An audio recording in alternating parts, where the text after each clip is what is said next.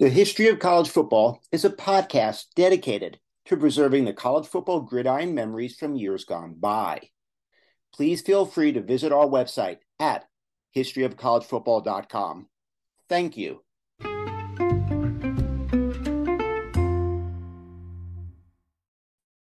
Welcome to History of College Football. I am Jay Abramson, and I will take you down a gridiron memory lane. The national champions, the teams, the rivalries, the conferences, the Heisman winners, the rankings. Today we discuss college football's first consensus All-American team, the class of 1889. The season was 1889. Football back then was played on a 110-yard field. And that season, Princeton won the national championship 10-0. They were dominant, outscoring opponents 484-29. In the last game of the season, there was this epic game because they were playing Yale and Walter Camp. Walter Camp had come out of that 1888 season 13-0. And up until that game, they were 16-0 heading into the final weekend, but Princeton prevailed 10-0. Now, the first All-American team was chosen in 1889 by two men, Caspar Whitney and Walter Camp, for a magazine called The Week's Sport. When the first All-American team came out in 1889, there were 28 major schools in college football. The 1889 All-American class consisted of 11 student athletes, 5 from Princeton, 3 from Harvard, 3 from Yale. Princeton, Harvard, Yale were the only schools with All-Americans. The other 25 schools did not have All-Americans. Why? Well, 2 reasons. One, the sport itself was 20 years old. 1889. The Civil War had ended 24 years earlier. Benjamin Harrison was president. Frederick Douglass was prime minister of Haiti. At the beginning of the year, there were just 38 states, 42 states by the end of 1889.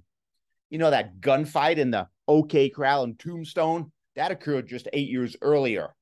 The point is, traveling to see other schools play was not as easy as it was today for these two men who created the All-American class. But secondly, many of the 25 schools that did not have All-Americans, they just played 1 or 2 game seasons. Princeton, Harvard, Yale each played at least 10 games.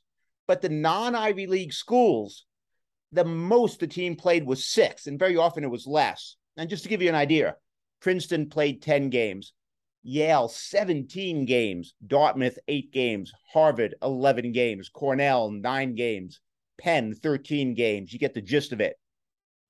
For schools that were not Ivy League, Notre Dame played 1 game, USC 2 games, Navy 6 games, Minnesota 4 games, Duke 3 games. You get the point. So here is the first All-American class of 1889. Edgar Allan Poe, James Lee, Roscoe Channing, Knowlton Ames, Arthur Kumchak, Amos Alonzo Stagg, Hector Cowan, Charles Gill, John Cranston, Pudge Heffelfinger, and William George. Now, the 5 Princeton All-Americans composed near about half of the team, and they were Edgar Allan Poe, namesake of his uncle, the writer Edgar Allan Poe, Roscoe Channing, William George, Hector Cowan, and Knowlton Ames. The 3 players from Yale on the All-American team were Amos Alonzo Stagg, Charles Gill, and Paul Heffelfinger. And the 3 players from Harvard were James Lee, Arthur Kumchak, and John Cranston. Of the 11 players in the first All-American class, 4 are in the College Football Hall of Fame. Amos Alonzo Stagg, who's actually there as a player and a coach, Hector Cowan, Paul Heffelfinger, and Knowlton Ames. This is the story of the All-American class of 1889, the first All-American class in college football history. So let's look at each of these All-Americans. Quarterback, Edgar Allan Poe, Princeton. He was the quarterback of the 1889 team that won the national championship, 10-0. He was named for his great uncle and second cousin, twice removed, Edgar Allan Poe. And he went on to become the Attorney General for the state of Maryland. Halfbacks, there were 2 of them. Roscoe Channing from Princeton. He was Princeton's halfback. He later served with Theodore Roosevelt with the Rough Riders in the Spanish-American War. And there was James Lee from Harvard. who was actually a cousin to Robert E. Lee, a distant cousin, the general from the Civil War. Now, the following year, 1890, he led the Harvard Crimson to an undefeated 11-0 record. And Lee capped the 1890 season with this really long touchdown win to give Harvard a victory over Yale. There was one fullback, Knowlton Ames from Princeton. He is in the College Football Hall of Fame. Knowlton Snakes Ames was one of college football's greatest broken field runners. In one game, he returned a punt 70 yards, a kickoff 50 yards, and rushed for 105 yards. In another game, he scored 60 points. This gentleman, Knowlton Ames, set the unofficial college scoring record with 730 points, 62 touchdowns, 176 goals after a touchdown. And to this day, Ames holds nearly every one of Princeton's career scoring records. Ames led Princeton to a 35-3-1 record when he was there.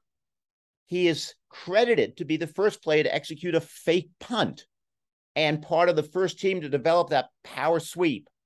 Now, that's not all. He went on to coach Purdue for 2 seasons.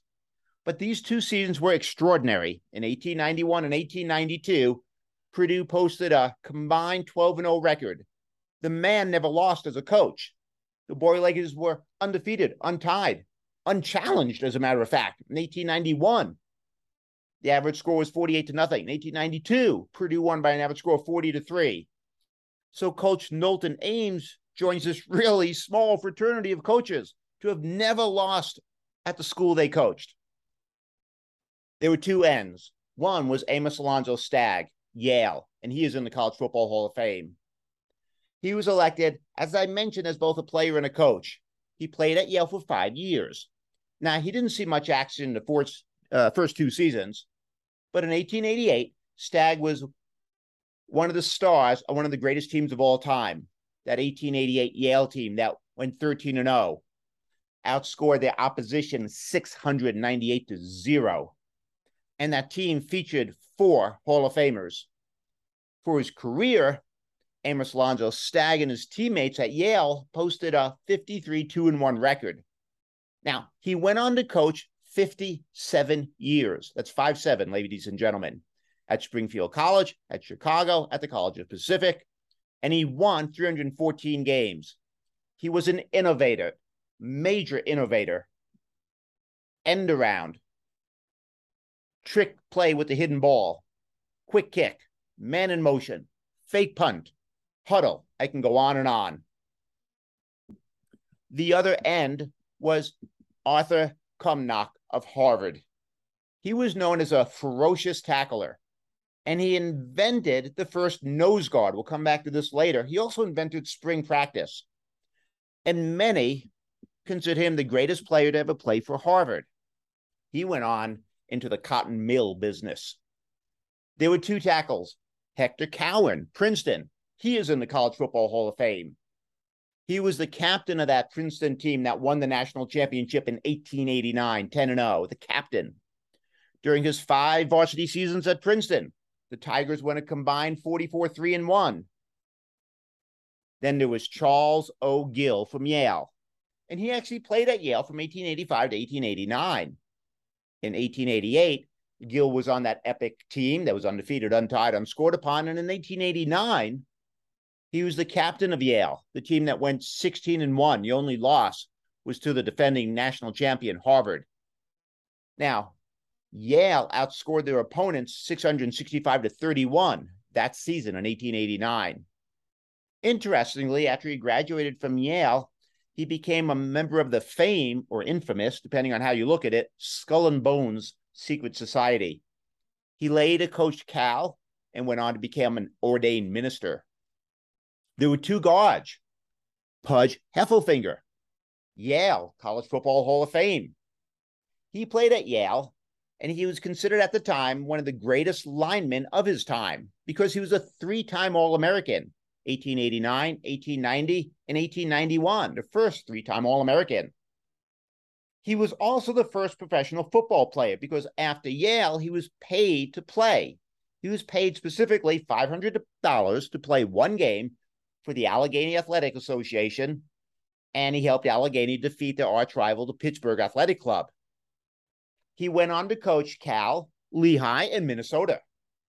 There was John Cranston of Harvard, who played from 1888 to 1890. He was a two-time All-American in 1889 and 1890.